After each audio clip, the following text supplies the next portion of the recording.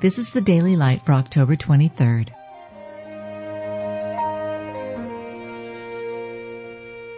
Be thou my vision, O Lord of my heart, not be all else to me, save that thou art. It is the Spirit that quickeneth.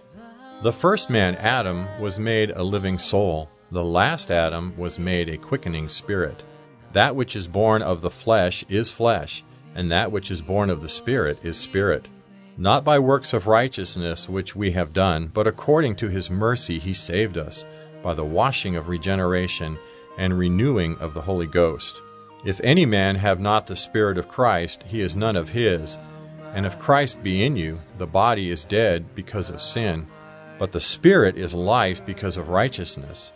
But if the Spirit of him that raised up Jesus from the dead dwell in you, he that raised up Christ from the dead shall also quicken your mortal bodies by his Spirit that dwelleth in you.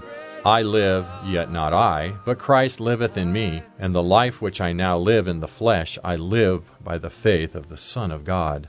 Reckon ye yourselves to be dead indeed unto sin, but alive unto God through Jesus Christ our Lord.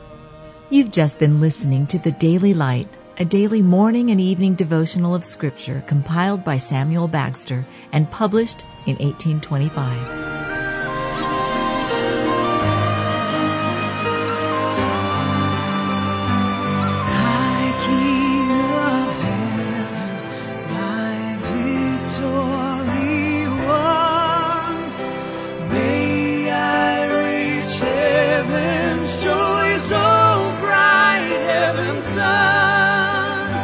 Heart of my own heart, whatever befall, still be my vision, O ruler of all.